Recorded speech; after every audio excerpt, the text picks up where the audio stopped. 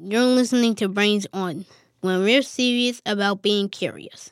Brains On is supported in part by a grant from the National Science Foundation. Molly. Oh, why is it so dark in here? Maxwell, welcome to... Ouch! My knee! Welcome to Brains On headquarters. So glad you're here. Where? Here! Check it out. I even wore my super snazzy sweater vest today. See? It's purple with lightning bolts on it. See what? I can't even see anything. It's totally dark in here. Is it? I hadn't noticed. Molly. Okay, you're right. The power went out earlier and I've been waiting for it to come back on. But don't worry, we'll figure it out. We just have to find our way out of here first.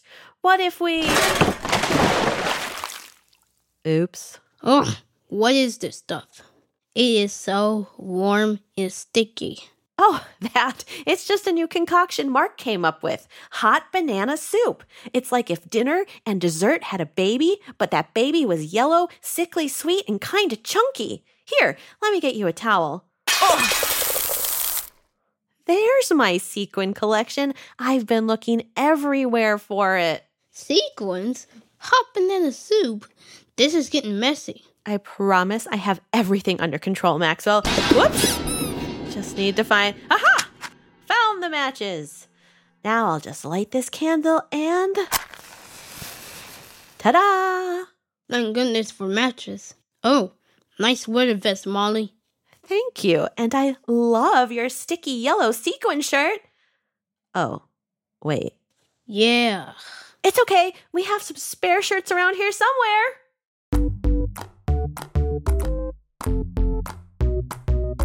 You're listening to Brains On from APM Studios, and I'm here with my co-host Maxwell from Houston. Hi, Maxwell. Hey, Molly. Hey, Maxwell. We are so glad you're here. Today, we're talking about those incredible little sticks that make fire, matches. And as always, today's episode was inspired by questions from a few of our listeners. Hi, my name is Elliot, and I am from Pembroke, Ontario. I was wondering, how does a match ignite? What's inside the match that makes it light? How does it work? Thank you. Hi, my name is Stellan. Hi, my name is Luca. And we're from Brooklyn, New York. And we were wondering, how do matches light fire? Thanks to Elliot, Stellan, and Luca for sending in those excellent questions. So, Maxwell, your family doesn't really use matches, right? I just saw one for the first time yesterday. So when you saw a match for the first time, were you surprised by what it looked like? Yes. They're really tiny. It's kind of amazing that they can make fire so well. Now, what's your favorite thing that you use fire for? The birthday candles. We blew out the candles when it's my birthday last year. I love blowing out the candles. It's a fun thing to do. Have you used fire outside to toast marshmallows? Yeah, we roasted marshmallows and we roasted sausage. Ooh, We roasted blueberry sausage. that sounds wonderful. So is food more delicious when you make it outside? Yeah, it is. It's awesome. So cool. Matches are really useful and interesting. Like, did you know the name match may have come from the Greek word mixa? Mixa means wick. That's the stringy thing that you light on a candle or an old lamp. But it can also mean slime or dangling snot, like how a booger dangles from your nose. I bet that's snot where you thought that would go, huh? Anyway, in English, the word match can mean lots of different things, like a pair of things that go together. That's a match. A game of tennis. That's a match. Someone who can challenge you. You match your match. It's kind of odd that something as unique and important as a match that makes fire should have such a totally common name. So we asked you to help us come up with some new dynamic names for matches. And your responses were fire. If I was going to come up with a new name for a match, it would be Flick Fire. My idea for a new name for matches is Small Magical Fire Producer. My match's name is ember twigs. My new name for matches is fire starters.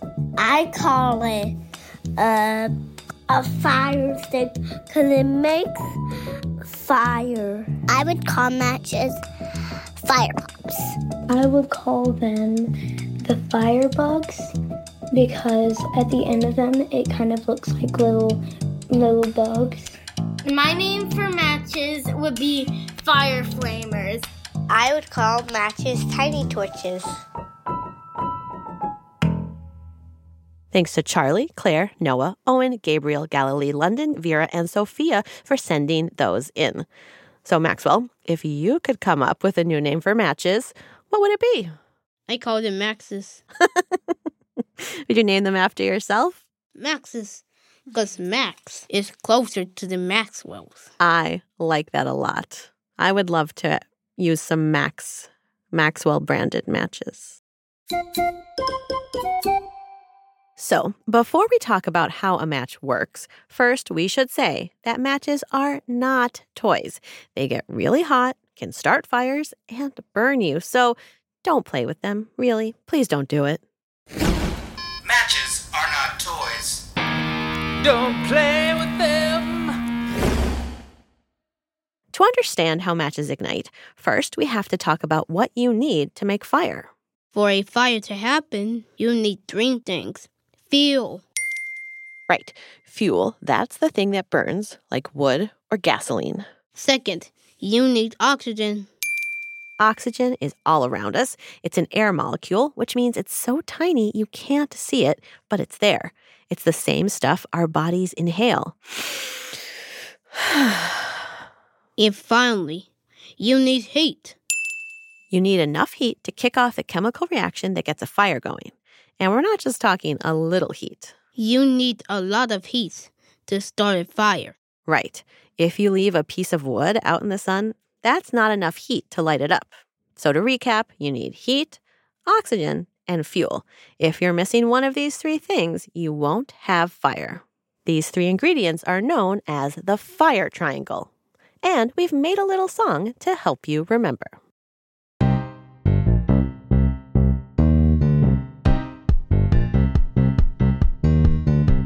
The 3 things you need for a fire to light. 3 things you need for a fire so bright. Number 1 is fuel. Think of wood or paper.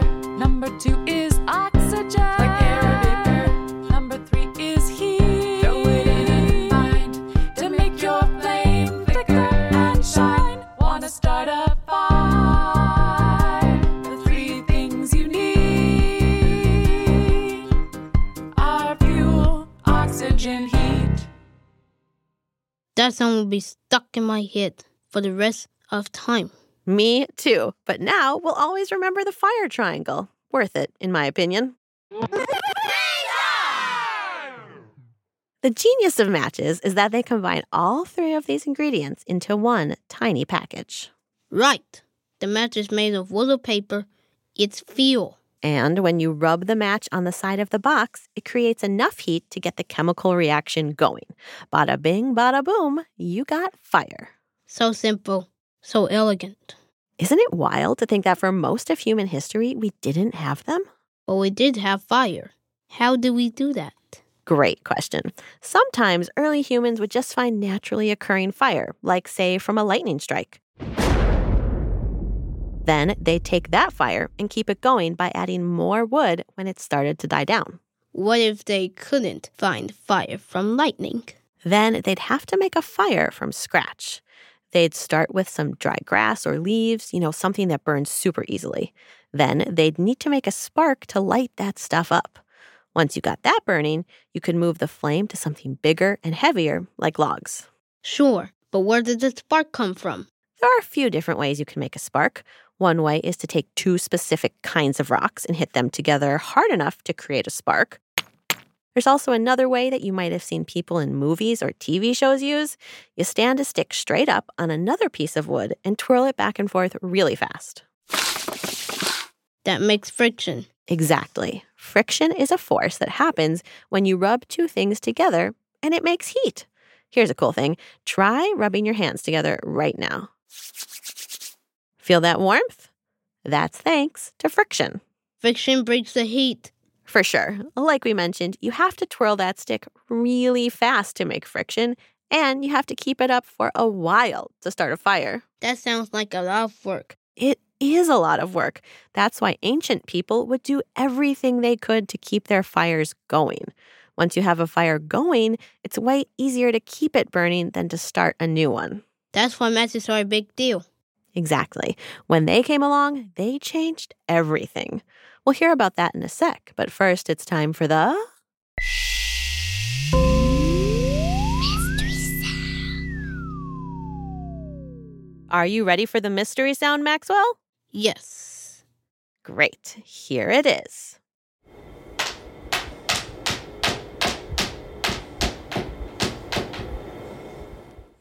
Do you have any guesses? It sounds like a plate. A plate. Very good. Do you want to hear it again? Yes. Okay.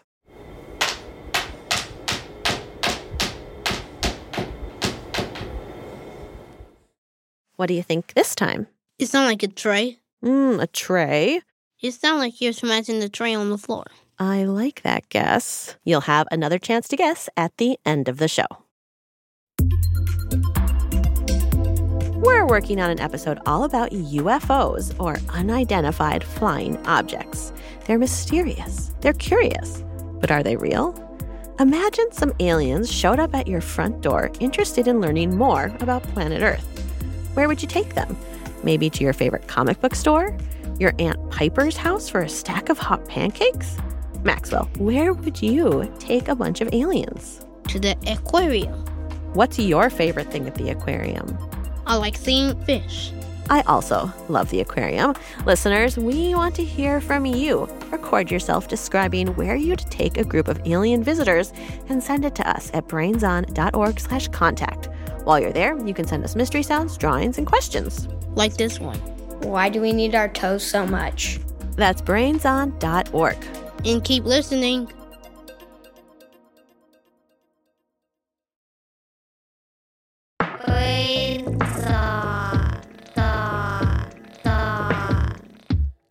You're listening to Brain Zone. I'm Maxwell. And I'm Molly. Today we're talking all about how matches work. We just heard how fire is a chemical reaction between 3 ingredients. Fuel. That's the thing that burns, like paper or wood. Heat. Which starts the fuel on fire. And oxygen. Either from the air or something that makes oxygen, like a chemical. That's our fire triangle. Fuel, heat, oxygen. And before the break, we heard how fire used to be really hard to make.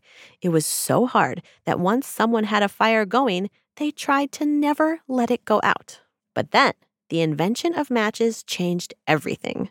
Once people had matches, it was much easier to start a fire. But it took a lot of experimenting to get them just right. Funny you should mention it. I just picked up a movie from the library about this. Let's check it out. It's time for the biggest mishaps in matchmaking history, where we explore the many experiments on the road to inventing matches. I'm your host, Brock the Jock McBroxson. Whoa, this is a little more intense than I thought it would be. Is that guy wearing 3 sweatbands? Match mishap number 1. Back in the late 1600s, a chemist in England was tinkering around. And he figured out that when you rub 2 chemicals together, phosphorus and sulfur, they'd burst into flame. That sounds kind of dangerous. It was dangerous, and the fire was hard to control. Uh-oh. Fast forward 100 years to match mishap number 2, when inventors in France created something they called the phosphoric candle. Oh yeah, I've read about this. The phosphoric candle was a piece of paper dipped in the chemical phosphorus. That paper was kept inside of a glass tube. All you had to do was smash the glass tube, and the oxygen in the air would cause the paper to light on fire. Excuse me, who's the expert here? Is this your Extreme Match Invention TV show? Do you have a line of high-quality protein shakes in grocery stores across America? Can you bench press 500 pounds without breaking a sweat? Touchy. Extremely. As I was saying, the phosphoric candle worked. Sort of. It started things on fire, but all that glass was pretty expensive to make, so people didn't really use these in their homes. Yeah, can you imagine having to smash a glass tube before you start a campfire? Or light birthday candles. Which brings us to 1827, almost 200 years ago, before cars or electricity. That's when an English pharmacist named John Walker came up with a pretty extreme invention. Wait for it. A tiny wooden stick that burst into flame when you hit it against a piece of sandpaper. The first modern match.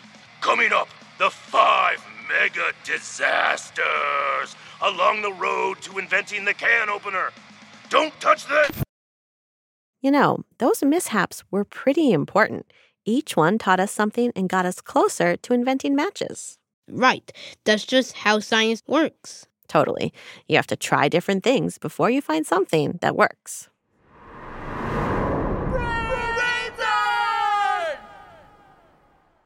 So the first modern match was invented almost 200 years ago, and it looked pretty similar to the matches we have today. A wooden stick that you strike on a surface to light on fire. Which brings us back to the question that started this whole episode. How exactly does a match work? Well, there are 2 main types of matches out there. The ones that you can strike on any surface to light, and the more common type called safety matches. To light a safety match, you have to strike it against the side of a matchbox. Those are the ones we're talking about here. So let's start with the match itself. A match can be wood or paper, and it always has a little colored tip on one end. And in that tip, there's usually a mix of 2 chemicals that help the match catch on fire: sulfur and potassium chlorate. On the matchbox, there's usually a strip on the side. That strip has another special chemical plus powdered glass for friction, which is why it's scratchy. When the match rubs on the strip, it causes a chain reaction and starts the match on fire. That reaction happens really fast. Yeah, in a fraction of a second, as soon as the match strikes the matchbox. To see what's going on, we're going to have to slow this way down. This calls for the slow-mo ray. Hey. Slow down. I've always wanted to use the slow-mo ray, Molly. Say something really fast. If a dog chews shoes, whose shoes does he choose? If a dog chews shoes, whose shoes does he choose? Slow down. If a dog chews shoes, whose shoes does he choose? If a dog chews shoes, whose shoes does he choose? So cool. Okay, back to matches. And remember, one more time, matches aren't toys. Please don't play with them. Don't do it, please. Thank you. Matches are not toys. Don't play with them. Now, let's fire up the slow-mo ray again so we can see what happens as a match ignites. Ready? Ready. Slow down. Ooh, here we go. First, the match rubs against the matchbox and creates that friction we talked about earlier. Remember, friction happens when things rub against each other and it makes heat. That's one corner of our fire triangle. Next, the heat from the friction causes one of the chemicals on the side of the matchbox to light on fire. That little burst of fire causes one of the chemicals in the match to release oxygen, and that extra oxygen helps boost the fire, the second corner of our fire triangle. Finally, another chemical in the match called sulfur catches on fire, which helps burn the wood or paper of the match itself. That's the feel. The last corner of the fire triangle. Fun fact, sulfur smells like rotten eggs. That's why when we light a match, it can sometimes smell a little farty. So lighting a match is really just a super duper fast chemical reaction that sometimes smells like farts. You know, for something so small and simple looking, matches have a lot going on. I talked to Brooks Gunderson from the D.D. Bean Match Company about this. They have a small factory in New Hampshire that's been making matches since 1938. It's 3 generations now that the plant has made it through. It's pretty much stood the test of time, as right now we are the last plant in North America making matches, book matches. They make about 1 million matchbooks every day and ship them out all over the country. 1 million matchbooks a day? Yeah, and they make all kinds of them. Joke matchbooks that people give as silly gifts, special fancy ones for weddings, matchbooks for restaurants, anything you can think of. Brooks said that the match business has changed a lot since the company opened its doors more than 80 years ago. But people are still using matches. I think what's really neat about matches is we've grabbed matches that this factory made 50 years ago and brought them in to our quality control lab. And 50 years on the shelf, they didn't perform any different than it would be if we made them an hour ago. So their sustainability is unbelievable if they're, stored properly. Whoa, those matches still worked. Yeah, pretty wild, right? What do you think you'll be doing in 50 years, Maxwell? I'm going to play with my toys. Perfect. Play with my toys and I'm going to be 60. You'll be 60 and you will be playing with your super fun toys. Yeah, and I'm going to be watching TV. I like it. I, too, would like to be playing with my toys and watching TV. That sounds wonderful. Or maybe in 50 years, we'll be lighting birthday candles with some matches that were made today.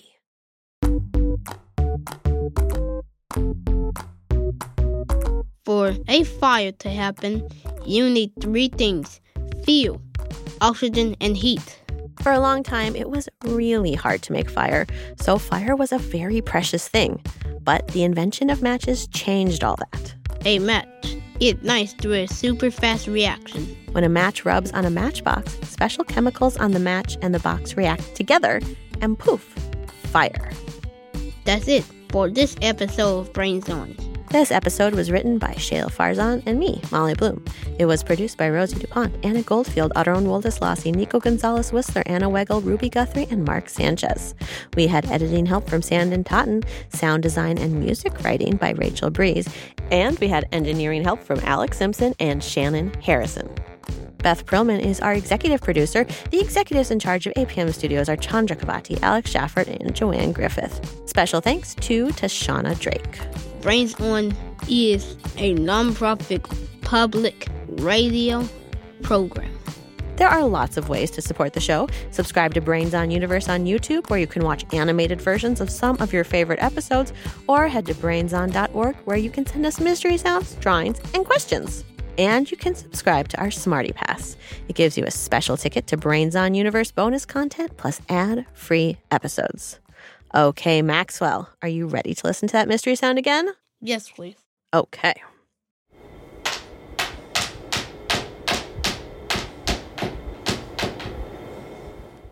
What do you think? It sounds like a tray again. Okay, you're going to stick with your original guess. I love it. Would you like to hear the answer? Yes. Hi, I am Owen from Anchorage, Alaska, and that was the sound of me banging my mom's AirPods on her dresser. Whoa! Banging something on a dresser. That is a hard mystery sound. I think you were really close. Something was banging. You thought it was a tray, but it was really an ear pod. Is that surprising? Yes, it is. Yeah, that's a tricky one.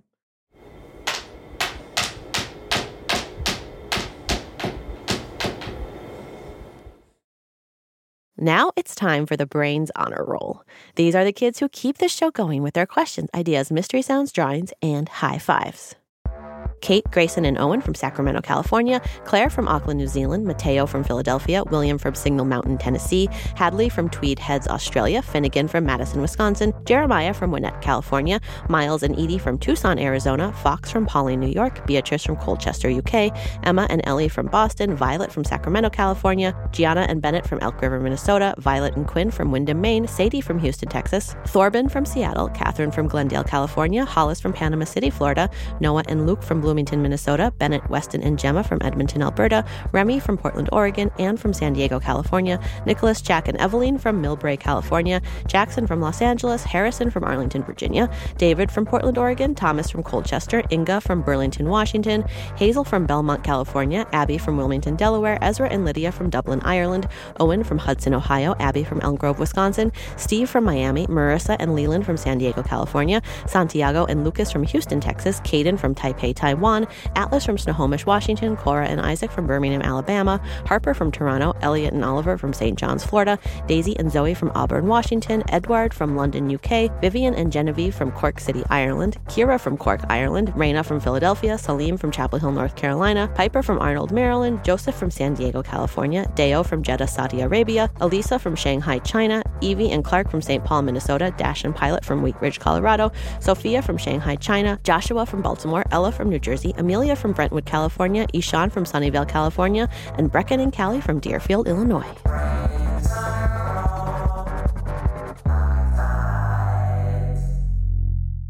We'll be back next week with an episode all about flying robots in the sky, satellites. Thanks for listening.